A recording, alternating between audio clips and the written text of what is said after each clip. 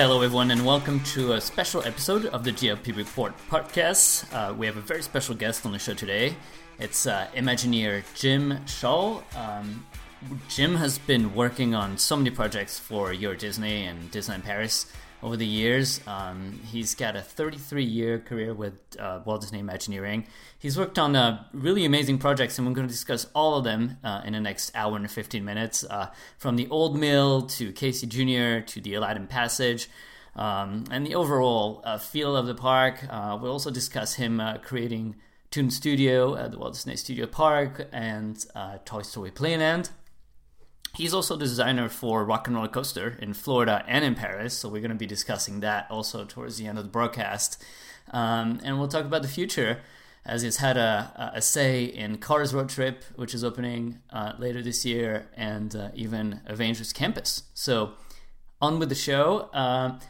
I'm just going to mention quickly, we have a little bit of audio interference around minute 4 or 5, but it's only a few seconds, so if you just power through it, the rest of it is perfect. So let's go. Here's our special interview with Imagineer Jim Shull. So we're very happy today to have a special guest on the show, and you might have seen his tweets around, on Twitter for the past couple months, which have been extremely interesting for us fans. All the tweets about the creation of Euro Disney, about Walt Disney Studios and everything. It is Jim Shull. Hello. Greetings, bonjour. And I also have with me Jeff from DLP Town Square, as usual, as a co-host. Hello. Hi, Jeff. So Jim, you did you join Twitter recently, or did you get back on Twitter? Because you've been sharing a lot of super interesting information. Well, I've been on Twitter, a member of Twitter for some time, but my schedule has been such that I wasn't able to contribute very much. One of the unfortunate or good benefits, depending upon your viewpoint of COVID, has been that it's given me a lot more time.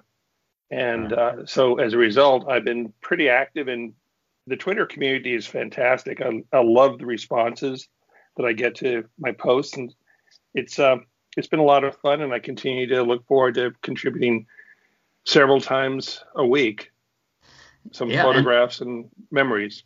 And I think what's been great is that, you know, as fans, we're so used to scouting the internet for any photo, especially of the construction of the resort, of creation of the lands, of the attractions, and you've been able to bring in some fresh contents, because let's face it, we kind of go around in a circle after a while, especially on this older content from you know, early 90s or even early 2000, and so it's been great to see new things. And I think so. The main project that you were involved with was the creation of Euro Disney. When did you start on the project? How did it all get started for you? Were you working for Disney before Euro Disney? Yes, actually I did. The very first I did work on Euro Disney, but let me give you some background. Before working as a cast member for 33 years at WDI, Walt Disney Imagineering, I was first and foremost a Disney fan. And so my family always would go down to Disneyland in Anaheim, which is an hour drive. And we would enjoy the park, and I would buy a fun map, which we published for Euro Disneyland, their version. But I had mine for Anaheim, and I'd take them home, put them over my bed in my bedroom, and study them. And from that grew an interest that I never dropped with Disney and Disneyland and themed environments and theme parks. So I built models. I worked in animation. I was one day given a call by a friend and colleague who worked at WDI in Glendale, asking if I was interested. And I thought, well, this will be an interesting interview. And it turned into 33 years worth of work at WDI and in a variety of roles that took me across the entire globe. I worked on every single park for the last 33 and a half years. Amazing. And so you were obviously asked to work on Euro Disney. How looking, you know, obviously we're we're just fans. We haven't sadly crossed over into Imagineering. And looking from the outside, it did look that back in the day, creatives were a lot freer, that there was a lot more options and possibilities. These days, it always feels like the creation process is always very controlled. But what was it like to work on those projects back in the late 80s? They have to answer to different masters. There's a financial consideration, a schedule consideration, most importantly, the story consideration. Because what I find is the company is very supportive of strong and good and unique ideas. So in the case of Euro Disneyland, I had just come off a project in Anaheim, and I thought, oh, this is great. I've got nothing to do. When Tim Delaney, who was the show producer and creative director for Euro Disneyland's Discoveryland, knocked on my door and said, would you be interested in working on a project? It turned out to be part of the capacity program for Euro Disneyland. And on that basis, I worked on 5 projects for the additional capacity program, and 4 of them actually got built. And that took me about 3 years, and it was a great experience, frankly. One of the greatest of my life. Plus, I made tremendous friends and had great colleagues in France, and in order to achieve and deliver those projects. That's amazing. But I will share one story. It was cold. That's the one thing I look at and I remember, because for some reason parks are always open or finished in the coldest possible months, and I would hold my brushes when I was painting the walls of the queue for Pirates of the Caribbean. I would hold my brushes against the arc lamp in order to warm the paints, in order for the paint to hold to the walls. It was cold. That must be quite different from working in California. You also shared a photo of Discoveryland, which I think has captured the attention of a lot of fans. I know our colleague Richie wanted to know. There were stairs. So before Space Mountain was built, obviously the land was set up much differently. And you tweeted a photo of some massive stairs that were just going next to Orbitron and I think into Videopolis. Can you tell us more about those stairs? Were they supposed to be permanent? Were they removed at the last minute? What were their purpose? I'm again kind of an outsider on this one, so the best authority would be Tim Delaney. But I remember talking to Tim and talking to Tony Baxter. One of the concepts was explored early on for Discoveryland was to have a large dome, which would be Discovery Mountain, and actually have that operate as a mall, as a center point and a covered condition space that people could come and walk through to go to other attractions within Discoveryland. In order to do that, you'd have these elevated walkways that were covered conditioned that would take you to Videopolis or to Star Tours or to other attractions in the future. So in that regard, those stairs are a remnant of that concept. And when they were built, it was quickly evaluated that they actually were not working the way they're supposed to, because they blocked the view at the Orbitron looking back towards Star Wars. You couldn't see Star Wars or Star Tours looking back because the stairs blocked their view. Right. I was just looking at I've actually got that picture up right now, and I remember there's all sorts of concept arts around with where now is a radio studio, I think, that was going through to what was then Discovery Mountain. What I found quite interesting is that the planter that the stair structures are actually on is still there. It's the one that Wally and Eve are on at the moment, which is quite interesting. Yeah, it's a good example that in the process of design, we go through many, many steps. It starts with the sketch on a piece of paper, but then it evolves into doing a physical model. And you do the physical model, but you really don't know what it looks like until you start to get into construction. Now, the changes once you're in the construction phase are very small, but they do occur, and that staircase is one example. Do you think, is this something that still happens today, or are the concepts like validated more times before construction nowadays? It still happens today. You really can't avoid it. Another example in Adventureland in EDL were the domes, because the domes are placed today in a position that they were not intended to be placed. The model had them placed in a different way, but there was a decision afterward, after the domes were constructed, to rearrange them. They're things you could actually bring a crane in and pick up and move like you would a chess piece. And those are the domes of the entrance, so like the sort of Arabian Nights looking domes of the entrance. Yeah, they're the Arabian Nights, the bazaar domes. They got moved. They got moved during construction.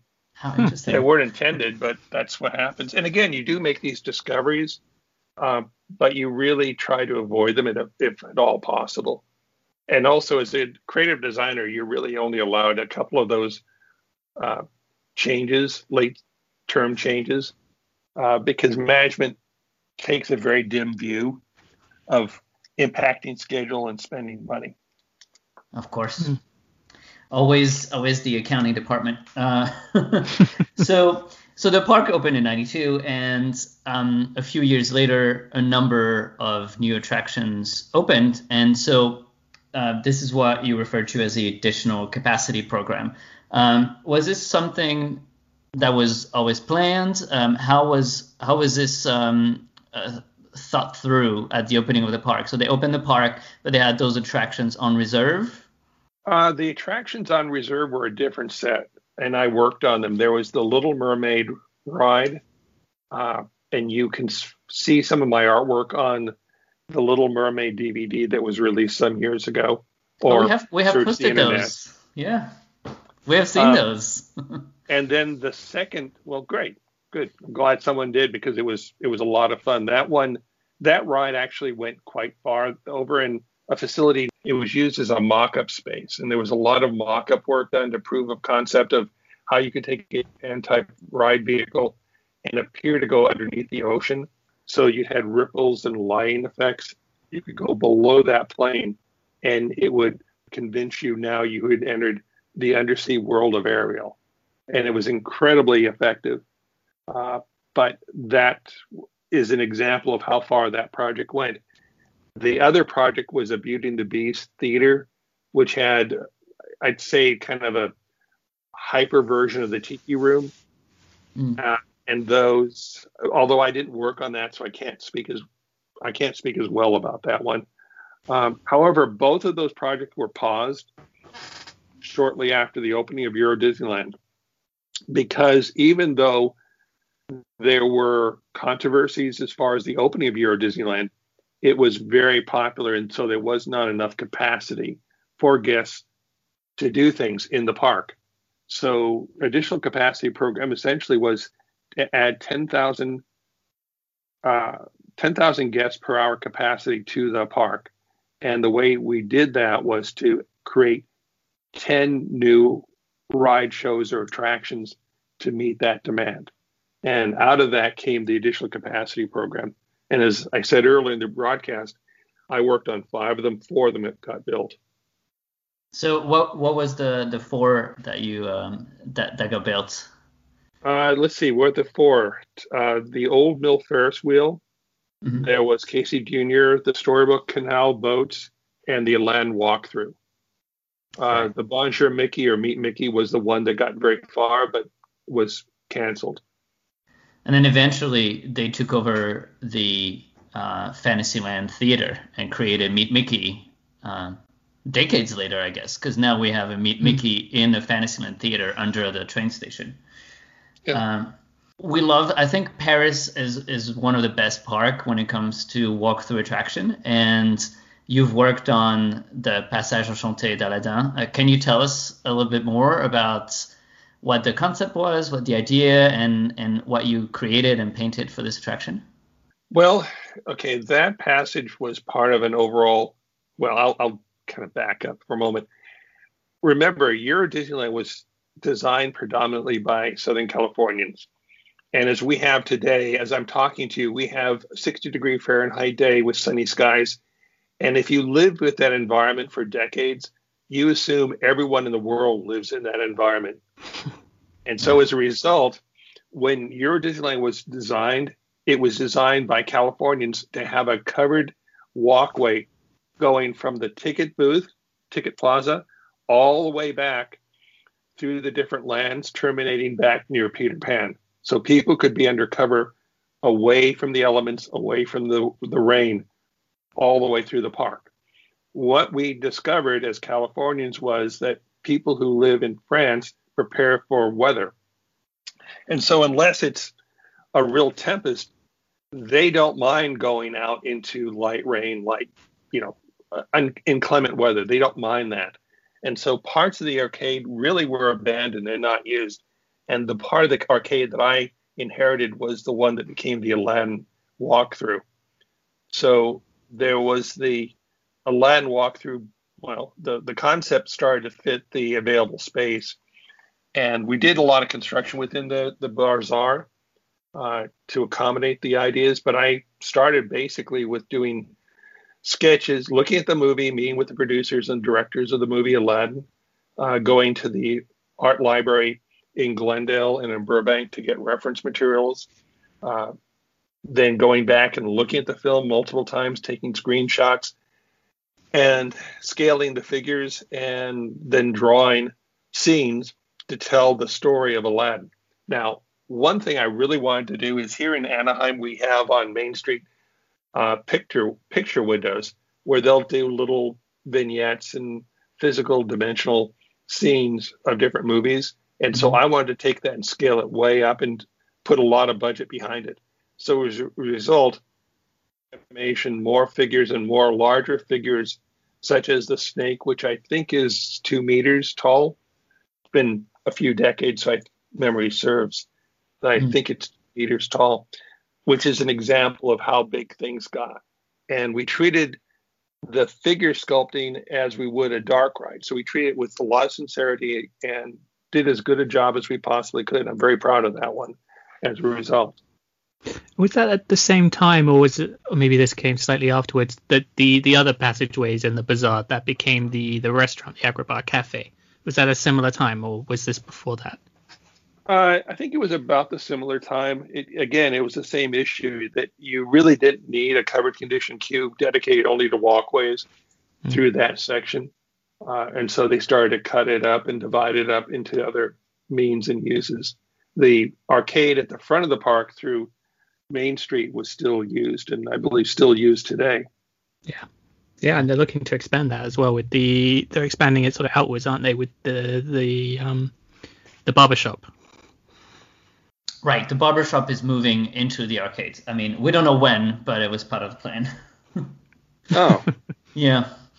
So it's gonna be behind, from what I understand from the plans, right? It's gonna be behind the diorama in Liberty Arcade. But they're keeping the diorama, but it's not exactly clear, I don't think, exactly how it's all fitting in together. Right. Yeah. Well, the diorama was a beautiful piece of show work, so I hope they keep it. Yeah. They said they are. Hopefully that's still the case. Good. And I think the arcade in particular is such a unique feature to Paris that a lot of fans from the other parks envy us. So we, at least out of this whole covered walkway, maybe they didn't realize the entire vision, but we got some beautiful spaces out of it. And they are so useful when it's raining, when it's cold, when Main Street is busy with a parade, you can zip through. I think it's a great way to get out the park as well, because everyone sort of walks down the middle of Main Street when they're watching the shows in the Central Plaza. You just zip down the arcades and you're out. Yeah, I agree. And also they had the gas lights in the arcade, which, again, there's just very romantic and very it's just a great environment to walk through. I would spend time there just for no reason other than it was there. It's really great. The gas lights, I think, it's amazing that they are still here and maintained and working today, because it really feels to me like a show element that would be easily, replaced over the years because it's too difficult to maintain. But no, they're still here, and they even give the arcade that smell because the gas lamp smell. It gives like a specific atmosphere, I think. Yeah, and they've done quite a lot of relighting in there, so it definitely feels like they're here for the long haul. Um, Good. Good. so in Fantasyland, the old mill has had quite a roller coaster of a story. So I did not realize that it opened as a snack location, and then the wheel got added, and then got removed. What was the idea behind the wheel? Was it something that was planned, or is it something that the creators went back later and were like, well, where can we add capacity, and saw the old mill and decided that putting a wheel would add some capacity? Yeah, the old mill, as you said, was a snack location in Fantasyland, and it drew people back there, but not as many people as they might have wanted. And so when I was tasked with looking for ride locations, I thought that I would. Well, actually, I was inspired by the Mickey or the Disney short, The Old Mill, which I think was a Silly Symphonies short from Disney. And I was inspired by that. And I thought, well, if you're going to have a windmill, what would they use the energy for? And so by putting a small mini or family Ferris wheel in the backside of the mill, in my little mind, I thought, well, the wind is turning the blades. The blades are creating energy. They transmit the energy back to this wheel that has buckets on it that pick up the water from the stream below, and suddenly, voila, you had a ride. And I think it was a lovely ride, but it got removed, I think, because it was causing too many queues. Is that, I don't actually know why it was removed. It didn't have that. It had a very small capacity. Here's a note I'll make, is a lot of time we talk about preferred capacity and preferred demand. And so something like the Ferris wheel was probably too good for that location because it's big, it's iconic, it's very attractive to small children because it has a small thrill element to them, but not thrilling that would discourage them from riding. However, you have to balance that against the fact that it doesn't carry that many people per hour. So as a result, the park suddenly found that they had a lot of lines for a ride that didn't carry a lot of people. And so families would complain, say, well, I waited for an hour for something that's a short ride. My child loved it, but it wasn't worth it. So for a while, they used that Ferris wheel as a place for decor during the holiday season. I remember where I was tasked with doing some design to put in holiday wrapped packages into the buckets. So they'd run the wheel, but as a holiday overlay. And eventually, guests again would walk up and say, well, that looks like a ride. Why can't I ride that? And the solution was just to decommission it as a ride. So it's a sad story, but you live and learn. Yeah, that's too bad. I really enjoyed it. It's lovely. Yeah, it was such a lovely little attraction. Yeah, you could see across pretty much the whole resort. I remember you could definitely see across to Newport Bay Club. Really? Yeah, I remember that. Yeah. Yeah, I have a weak spot for observation towers. I did one for Toy Story Land as well. But again, I'm convinced had that been a larger wheel with more capacity, it would still be running today. And so looking beyond the old mill, we have Casey Jr. and Pays des Contes de Fées, which, from running a fan account, is one of the most beloved, I think, area for many guests. It has so many little elements. Pays des Contes de Fées is just beautiful with all the little scenes. In some ways, it is a bit similar, a completely different theme, as the Passage d'Aladin, where you have all those sort of snapshots of all the movies. Did you work on the scenes, and how was it decided which movie was going to be represented? Because there's Wizard of Oz in there, which is not necessarily something you'd expect from a Disney park. Well, the Wizard of Oz is there because when I worked on the design for that and laid it out, I thought, well, let's do a fairy tale for each of the more recent classic Disney stories. But they start to represent every country, every Western country, but the United States. And so the Wizard of Oz just seemed like a natural fit for that. That was complementary to the other stories even though it wasn't strictly a Disney movie. Although, again, I could kind of argue and walk that back by saying Disney has done a Wizard of Oz sequel to the book movie. So I could kind of argue myself into thinking, well, yeah, that, Wizard of Oz does belong there if you're going to be strict about saying it's got to be Disney or can't be there. Yeah, and you got to build more Aladdin with the enormous. That's incredible. Is it a tiger? Yeah. It's a tiger that you float through any entire cave, which is beautiful.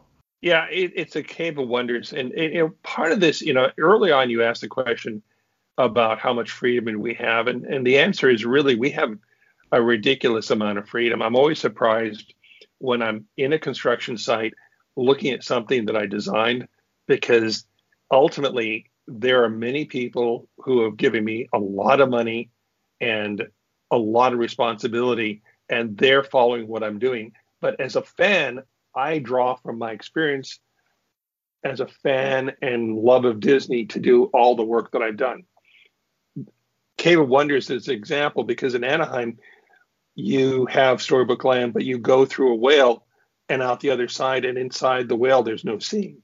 And I thought, well, we can make that better. We can have a little vignette in there. Well, once you do that, then you think, well, everything else has to have a little vignette as well. And so that led to what you see today. And as far as the cost aspect, the difference between Anaheim's version of Storybook and France's is France does not have a ride operator on board. We did not have a narration on board of the boat, and that was a cost saving. We have a cable drive ride system that powers the boats through the course, which overall is a cost saving because you don't have a number of boats, each which has its own individual motor. You have one motor tied to a cable, which is tied to each boat, which pull the boats through. And so thinking that way, I can save a little bit of money on the ride system, and then take that little bit of money and start to buy more show for the guest or for me as a designer. I think so. It's always that little bit of balance between the two, and there's a lot of negotiation between the project manager and the show designer. It's got one of my favorite scenes, actually, probably in the resort. I really enjoy it. I'm a big Fantasia fan, so having the Chatterbox scene in there is really cool to see. Actually, I always enjoyed it. Yeah, that's great to hear, because it was, sometimes when I design, I think, I hope somebody other than me likes this. No, I think there's plenty of amazing bits. Peter and the Wolf as well is such a nice thing to include. The music is iconic. Well, it's the music I remember from growing up, actually, and I think it's great to see stories that are not particularly well represented in the rest of the park, because you don't see those stories anywhere else.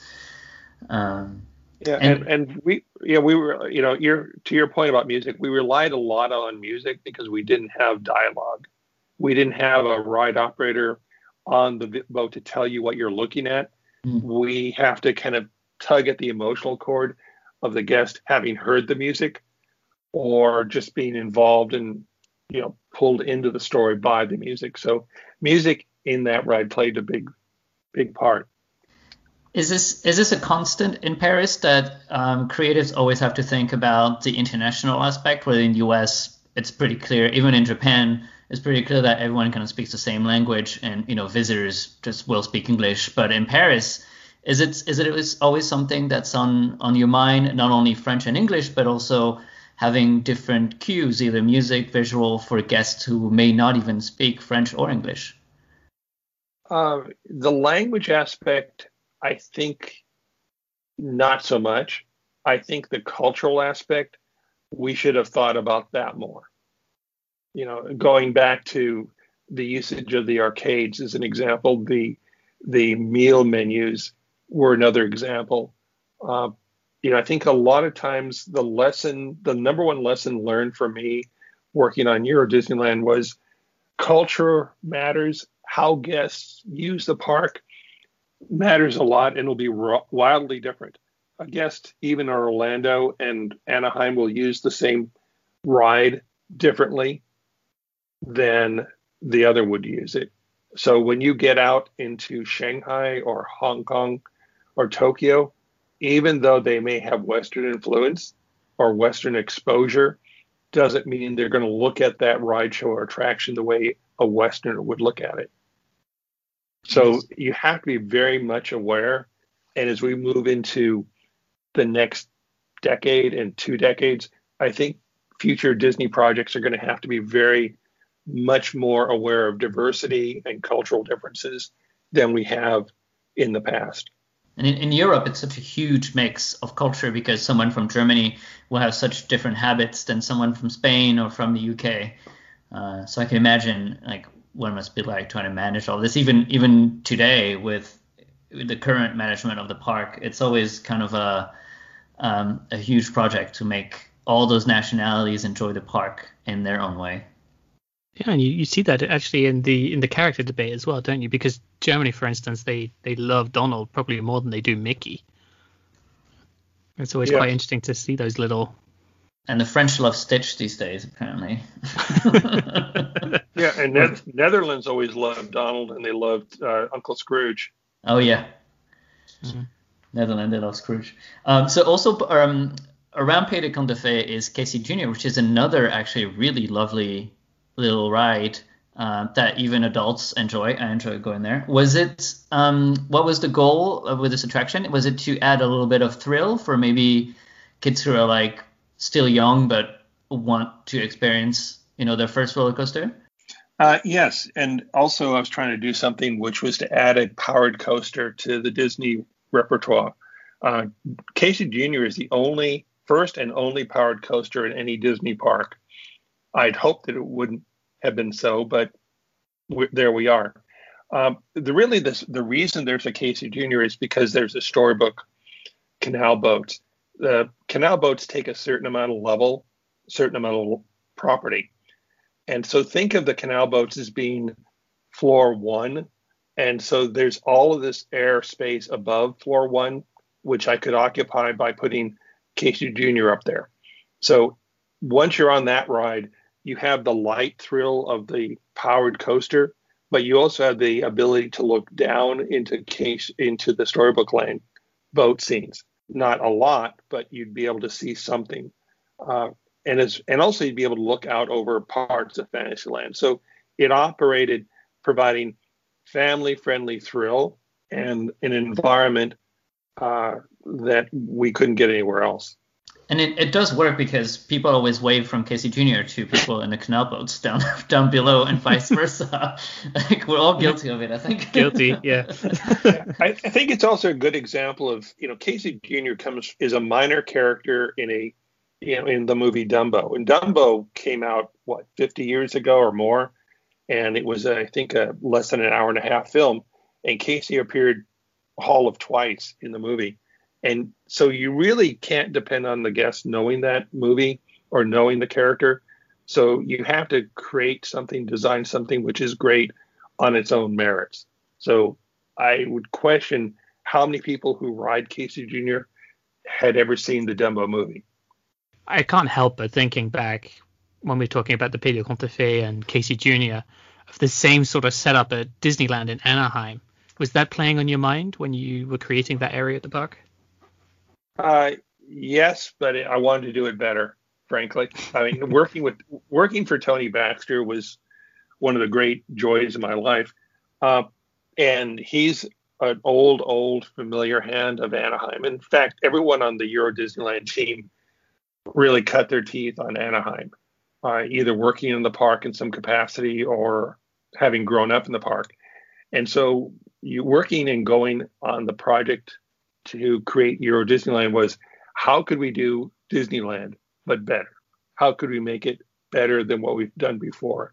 So I think if you look at the park, Anaheim has a Space Mountain, and Paris has a Discovery Mountain / Space Mountain.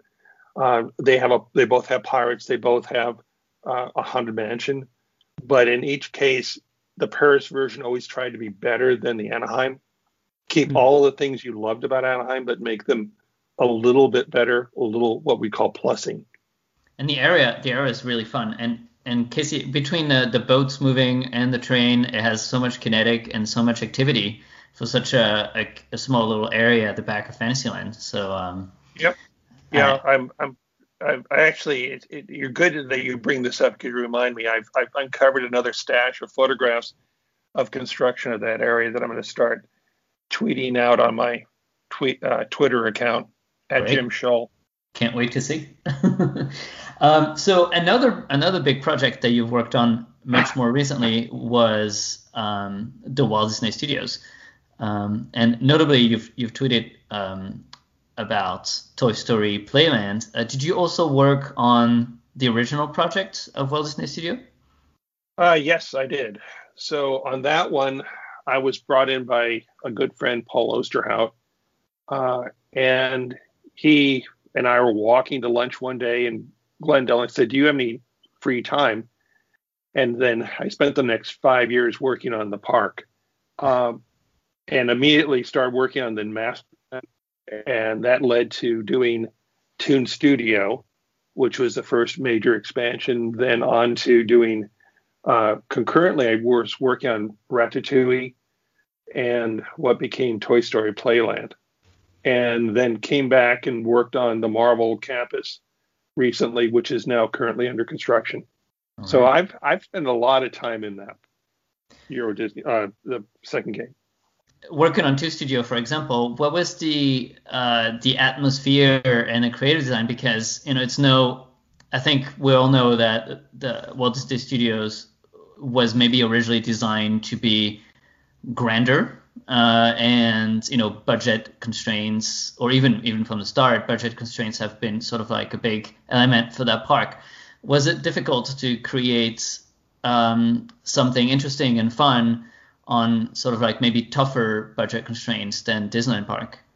It was. I mean, if you have all the money and time in the world, it's still tough because you're always being asked to make choices. In some ways, the second gate was easier because you knew up front that you had to make some severe choices. I'm disappointed by the end product because I think they cut it too much. And I think that's something that was of a time in the Disney management where they tried to not spend as much money as they had in the past. And the result was an inferior product that hurt the brand. Luckily, the company realized that's not the way to succeed. And so you've seen in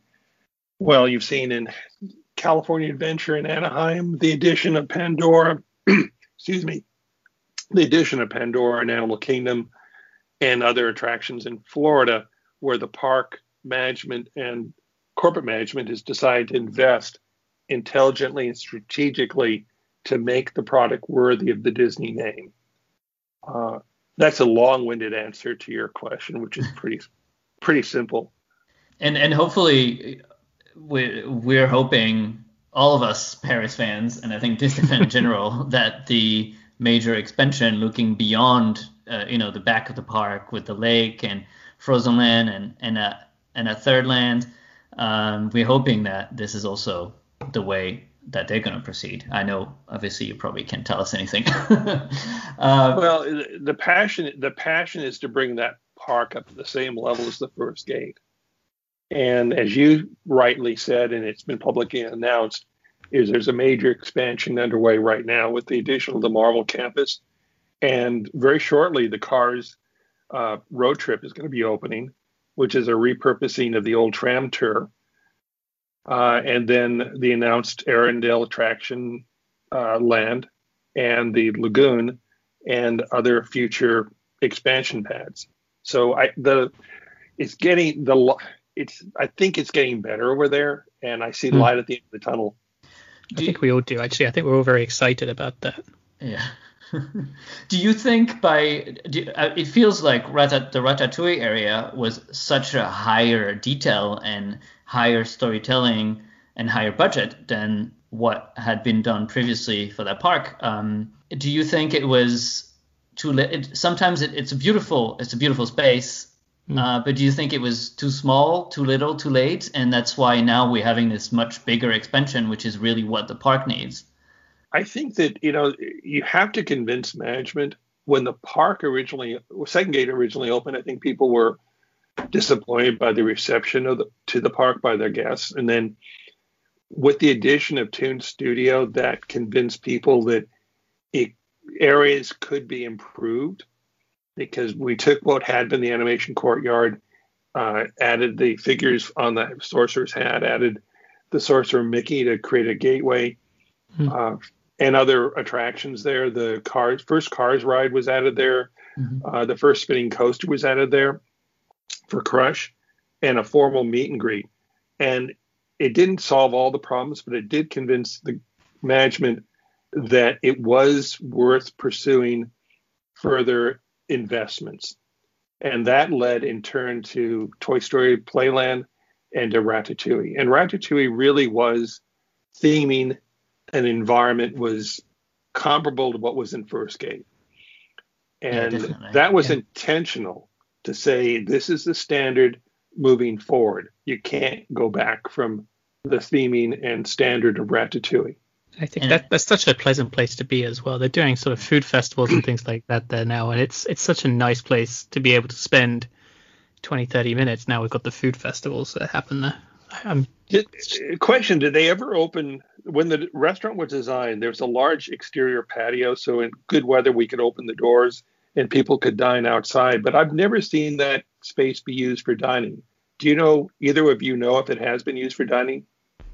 So it hasn't been used for full dining, but in I think the past 2 or 3 years, they opened up service on the terrace for drinks and snacks from bistro.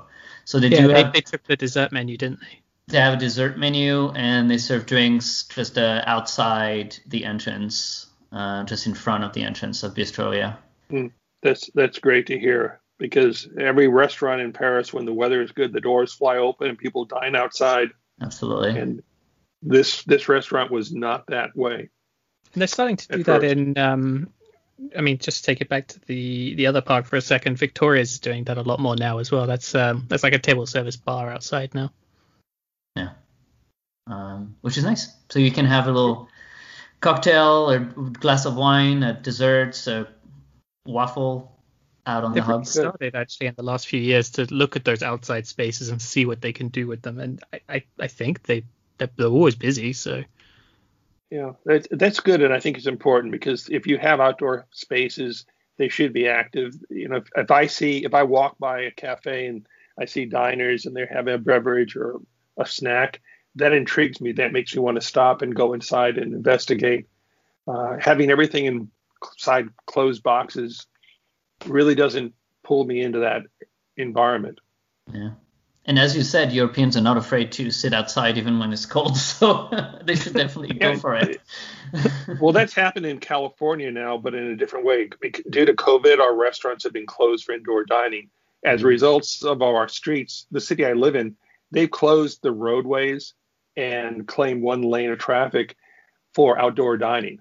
And as a result, now our city council is debating closing permanently those lanes to permanently make them outdoor dining, because they found that, people wanted to be outside. If you have good weather, under cover, they'd rather eat outside where it's more interesting. You can see life, feel the wind, have a beverage, chat, as opposed to being inside of a box.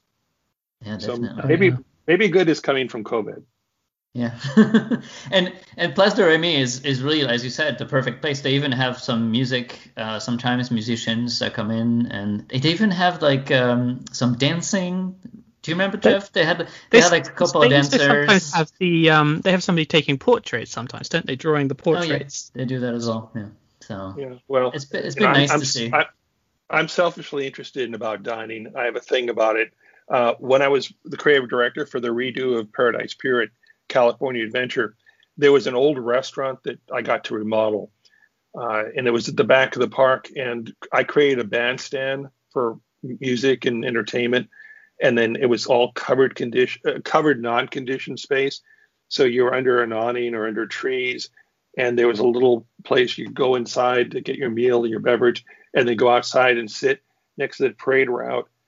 You could look at rides, you could look at people milling around, you could listen to music, and it made it a great space to linger and stay.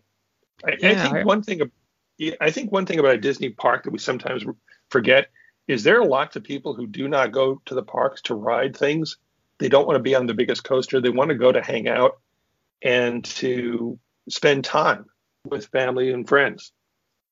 I mean, I'm going to talk for you, Jeff, but I think you're talking to those people as fans who go to the parks. Fans who go to the parks quite a few times a year. We've done the attraction and we love them, and I think we all ride them from time to time, but mostly we go to meet friends, we go to have a snack, we go to walk around, and we go just to be transported somewhere else without necessarily always riding the attraction. So I do remember coming back for some weekends, and you talk to other people and they say, "Oh, did you do all the rides?" And I might have done one. You're like, I've done Riverboat Landing.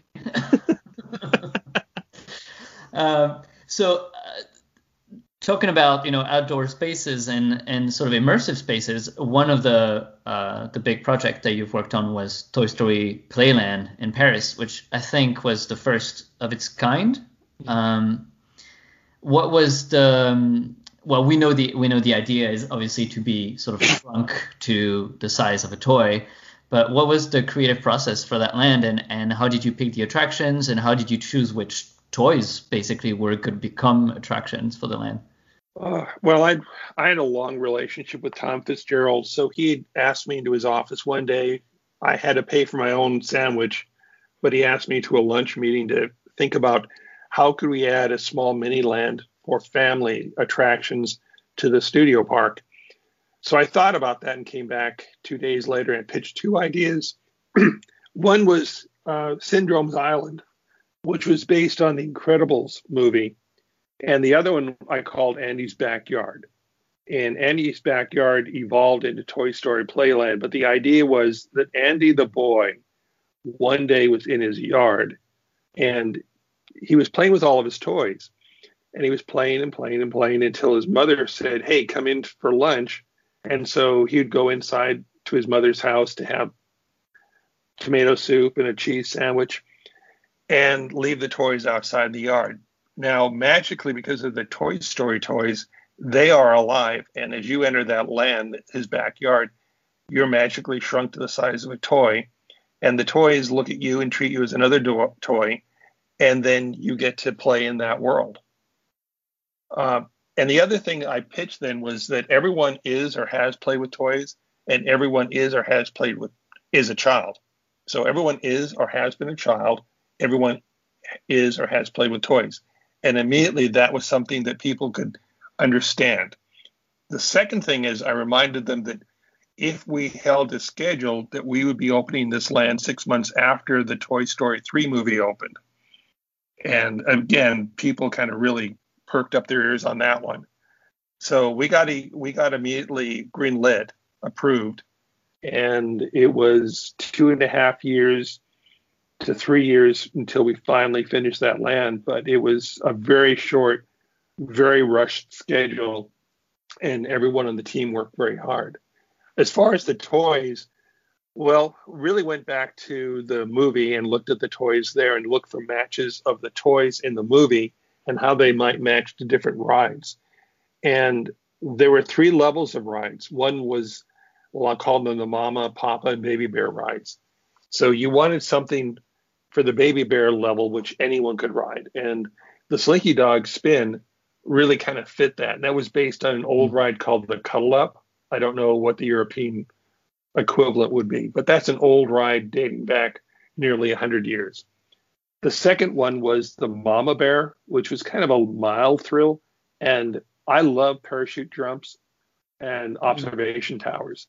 And so that one really matched very nicely to the Green Army Base.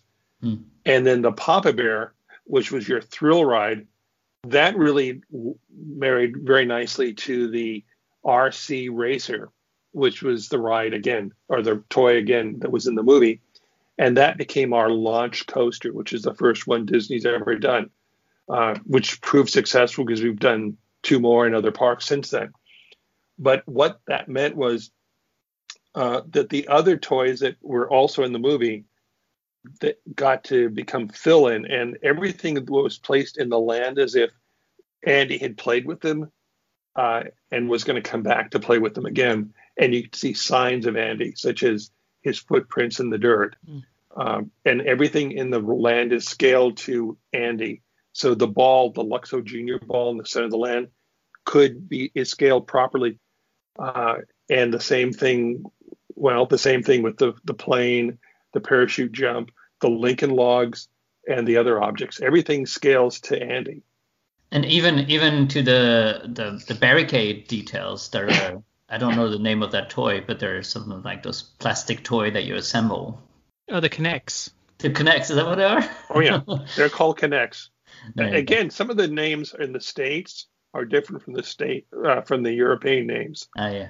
In fact, I'd go into meetings and, I'd hold up a toy and say, well, this is a Tinker toy, for example. And people would say, well, we don't know what a Tinker toy is. And then finally, after 5 minutes, they sorted out, oh, no, that's something else. We call that, I don't know, I'll make this up. We call that Fred.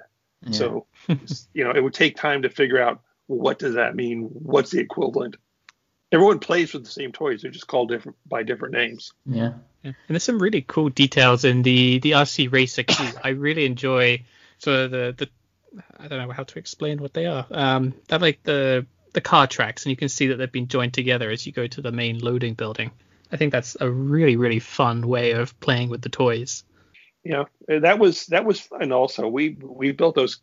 They're all concrete, and they're cast concrete with steel embeds for the electrical pickup. And we did those off-site, and they actually do fit together because we brought them into separate pieces, which proved a lot harder than if we just poured it all in place and scored the lines.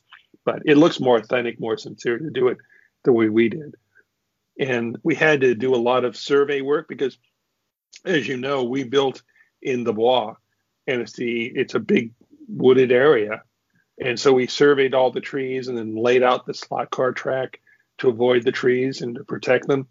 And we had to, as for that reason, every single slot car piece was brought in on a crane and then very so carefully put into place one after another, just like a real toy set. So we built the toy, we just built it at larger scale. Interesting. I find it so interesting to kind of explain how it was slotted together like a toy set.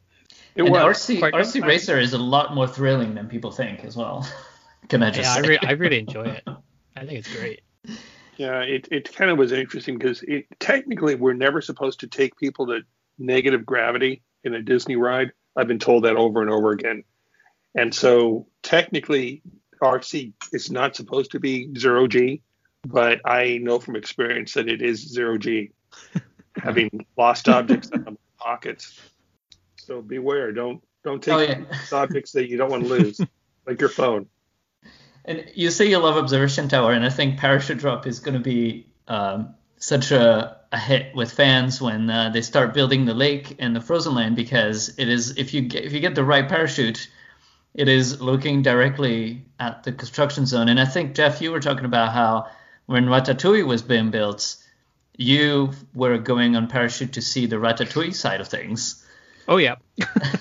Constantly. And I think a lot of people, it's the same with every fan, right? It's always, I want to take that row because I can see. Did you ever have a time when you're at the top of the tower when it broke or stalled out up there at the top of the tower? Never. No, I haven't either. But that would be nice because you could take all the photos you want and have a nice, good look.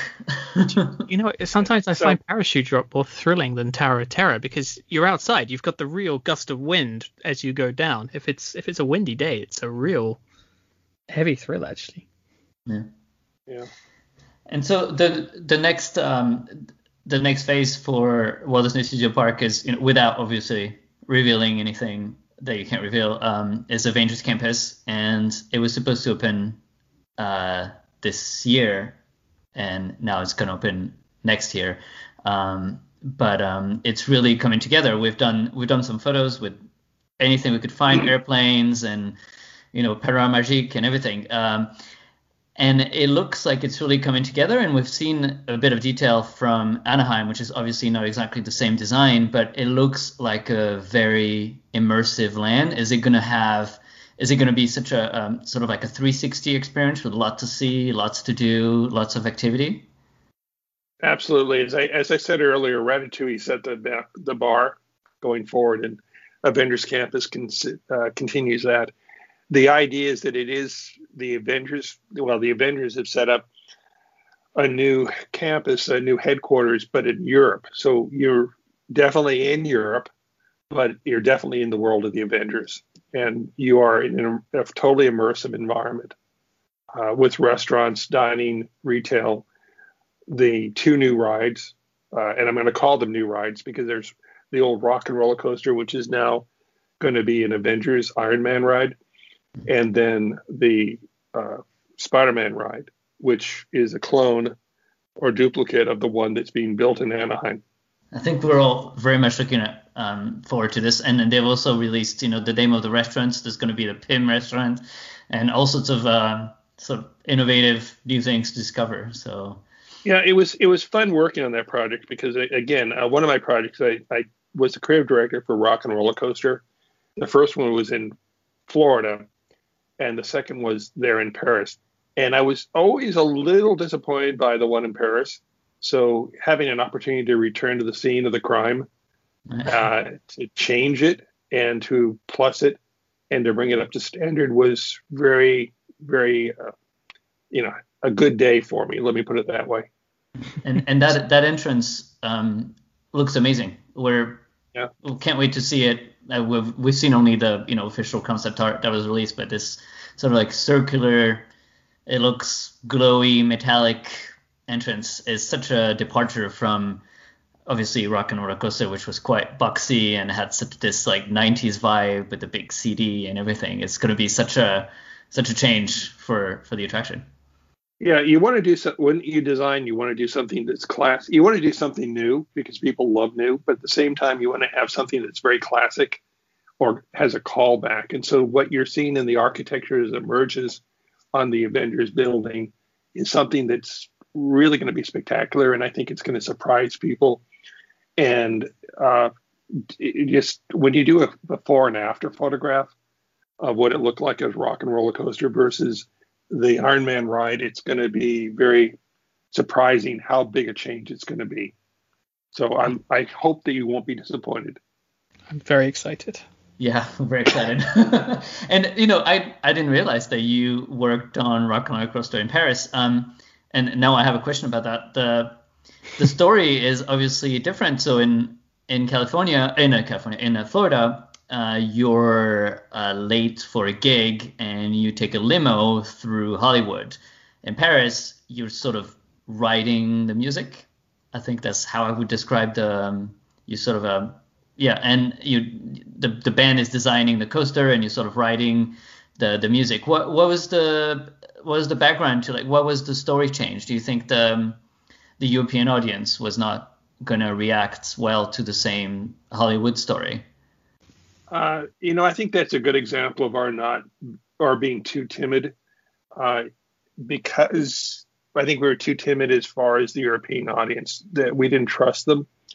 That, in Florida, you're being asked to go to a concert, and you're walking through the queue, through some dark alleys, you get into a limo.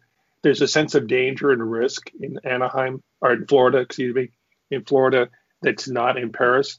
And I think we didn't trust our guests in Paris to come along with us to a place that's a little more risky and a little more dangerous. Because, if you go back and you look at the video for Paris, it is very, as you say, very straightforward. It's Aerosmith built a ride and, hey, you come on ride our ride, which doesn't make a lot of sense. As opposed to, hey, Aerosmith says we're going to be on a concert, but we're not going to have our concert unless our biggest fans, which are you, the guests, come with us.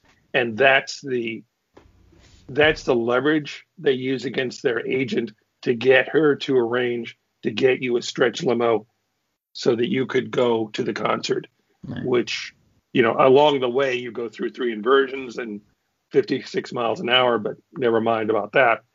But that was the thin thread that we hung the ride story, and it worked. In Paris, we didn't do that, and I think I was disappointed. I mean, it's still a fun and thrilling ride with all the lights and everything, but it's true that I think I rode it in Florida first because at the time I was living in the US and I was there when the year that it opened, and I didn't realize when I went to Paris and I was like, wait, where are the stretch limos? But yeah. Again, I think you're going to be very surprised and impressed by what we're doing in Avengers Camp with that ride. It's going to be very different. Was it a bittersweet moment to see it go? Because obviously you know what's coming, but you still worked on the original. How that kind of a moment? Many fans were sad to see the Rock and Roller Coaster go. It was quite of a cult attraction for many people in Paris as well. Yeah, I know. It's people love to hold on to things. Well, Walt said Disneyland will never be finished, and I take that one to heart. That things need to evolve. The question is, are you changing something for the better? If you're not, then don't do it. And we are changing something for the better with the change in Rock and Roller Coaster Paris.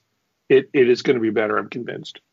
And they gave both that and Armageddon actually a really nice sign off. So I don't know if you know, for Rock and Roller Coaster they gave the little magazine, and for Armageddon they held an annual pass holders night, I think, wasn't it? Yeah, and you could get a little piece of lava. They gave everyone at the party a little piece of lava that was sort of in the front of the attraction where the rover was. Yeah, and everyone got a little piece. That's a wonderful send off for the attraction. Yeah. Did the rover end up anywhere? I think it is still backstage. We could see it from the air. It's parked back there with the cars from Motor Action, with the trams for now and all that. I think and the cars from the tram tour as well are back there. I think everything got moved in a parking lot backstage. With the new Cars road trip, they don't fit in story, so I question what will they do.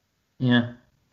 Well, maybe the archives will just have it shipped back to the US, or I don't know. And talking about changing for the better, do you feel? I know it's kind of a loaded question, but do you feel like the retheme of the tram tour to the Cars attraction, is this a change for the better, or is it just something? Or is it considered something completely different that we can't compare it to the tram tour? It's a different animal. The tram tour was a ride vehicle that took you backstage in the studio, but over the years that became less and less relevant as things were chipped away. When you lost Reign of Fire, that really did doom the tram tour, in my opinion. But the biggest piece, the most successful piece of tram tour is Catastrophe Canyon. And so that was integrated in a very strong way, and it became an essential component of the new Cars road trip. And as a result, I think, in story now, there's a reason for Catastrophe Canyon, and there's a reason to go on the tram, but it's not about getting on a bus going backstage to a non-existent studio. Moreover, I think that decades ago, you'd go to a studio to go find out how movies are made. And what we've discovered is movies are now made on a laptop or a computer. And so the magic is really on everyone's desktop or on their phones. It's not going to a sound stage or a back lot to find out how a film or TV show or music video was made.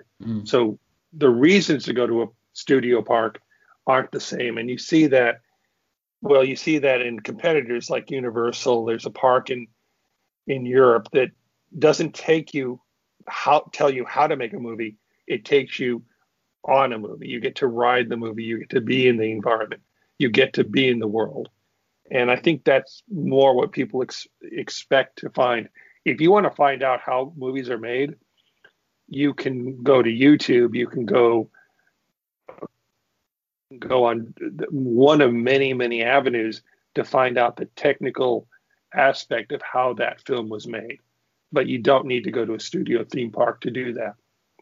Yeah, it's true. I completely agree. I think it's good that Disney realized and is switching the narrative for that park because, as you said, like there's a certain nostalgia. There was maybe an interest at a certain point in the 80s and the 90s about how do you make movies, how do you make TV. But now when you look at shows like The Mandalorian, where basically the whole background is a floor-to-ceiling enormous LED screen that's adaptable and everything, like the movies are not made the same way that they used to. There's no more giant sets. There's no more all those things to see. So hopefully the new narrative would be a more productive way to use the land to make new attractions. Now, and there's also not the glamour of going down to an old studio sound stage or studio lot. For example, right now I live in Newhall, California, which is a community north of LA, and there are multiple sound stages. But if you look at the outside, the studios look like simple tilt-up concrete warehouses. Yeah. So there's nothing romantic or nostalgic about going past an industrial park. Whereas, there was, if you went to the old MGM or Universal or Disney lot, there was history, nostalgia, and romance in those spaces, but not so much in it today. I think you still see that a little bit. So I remember I did the Universal Hollywood studio tour, and yes, you have some of the physical sets still, but the first, I don't know, maybe 10, 15 minutes of it, you're just going between sound stages and they're describing what's going on inside, and you're sort of on that tram going, this is a little bit boring. If you're ever back in Los Angeles, I'd strongly recommend going to the Warner Brothers lot. They also do a tram tour, but the trams are little parkours, and you're limited to 8 people per little bus. And a majority of the tram tour is physically walking through buildings and sound stages and shops. So it's a much different environment. It's a slower pace, and it's a much better example and education on how movies are made. I will make a note. And I feel like talking about the romantic side of Hollywood, we'll still have at Walt Disney Studios the front lots, which is with Studio One. I mean, to some extent, the architecture of Studio One and the architecture of front lot, which is reminiscent of a classic movie studio, which is staying, and they just repaved the entire area. They're sort of investing in that and renovating that area, and that I feel like that's gonna stay sort of the iconic entrance to the park. Would you be like sort of transported through an old movie studios into the movies? And it's a good palate cleanser. If you walk into a park from the outside world, you need a palate cleanser to transition, decompress from the real world into the fantasy world you're now entering. And the Plaza and Soundstage One give you that. I had a few other questions about Imagineering and about attraction that I was wondering. There's a lot of discussion amongst fans of what is better, an IP attraction or an original concept attraction. Do you think Disney can still pull off an attraction that is not based on one of their movies, or have we now completely transitioned in the world where every attraction is to have at least some tie-in to one of the IPs?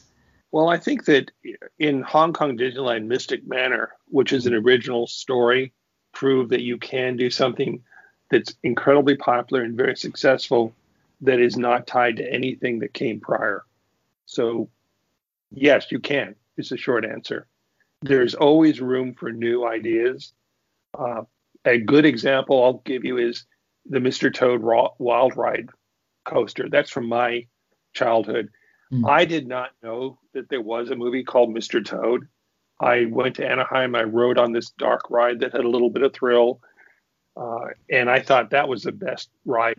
Yeah. And then years later found out, oh, by the way, there's a movie.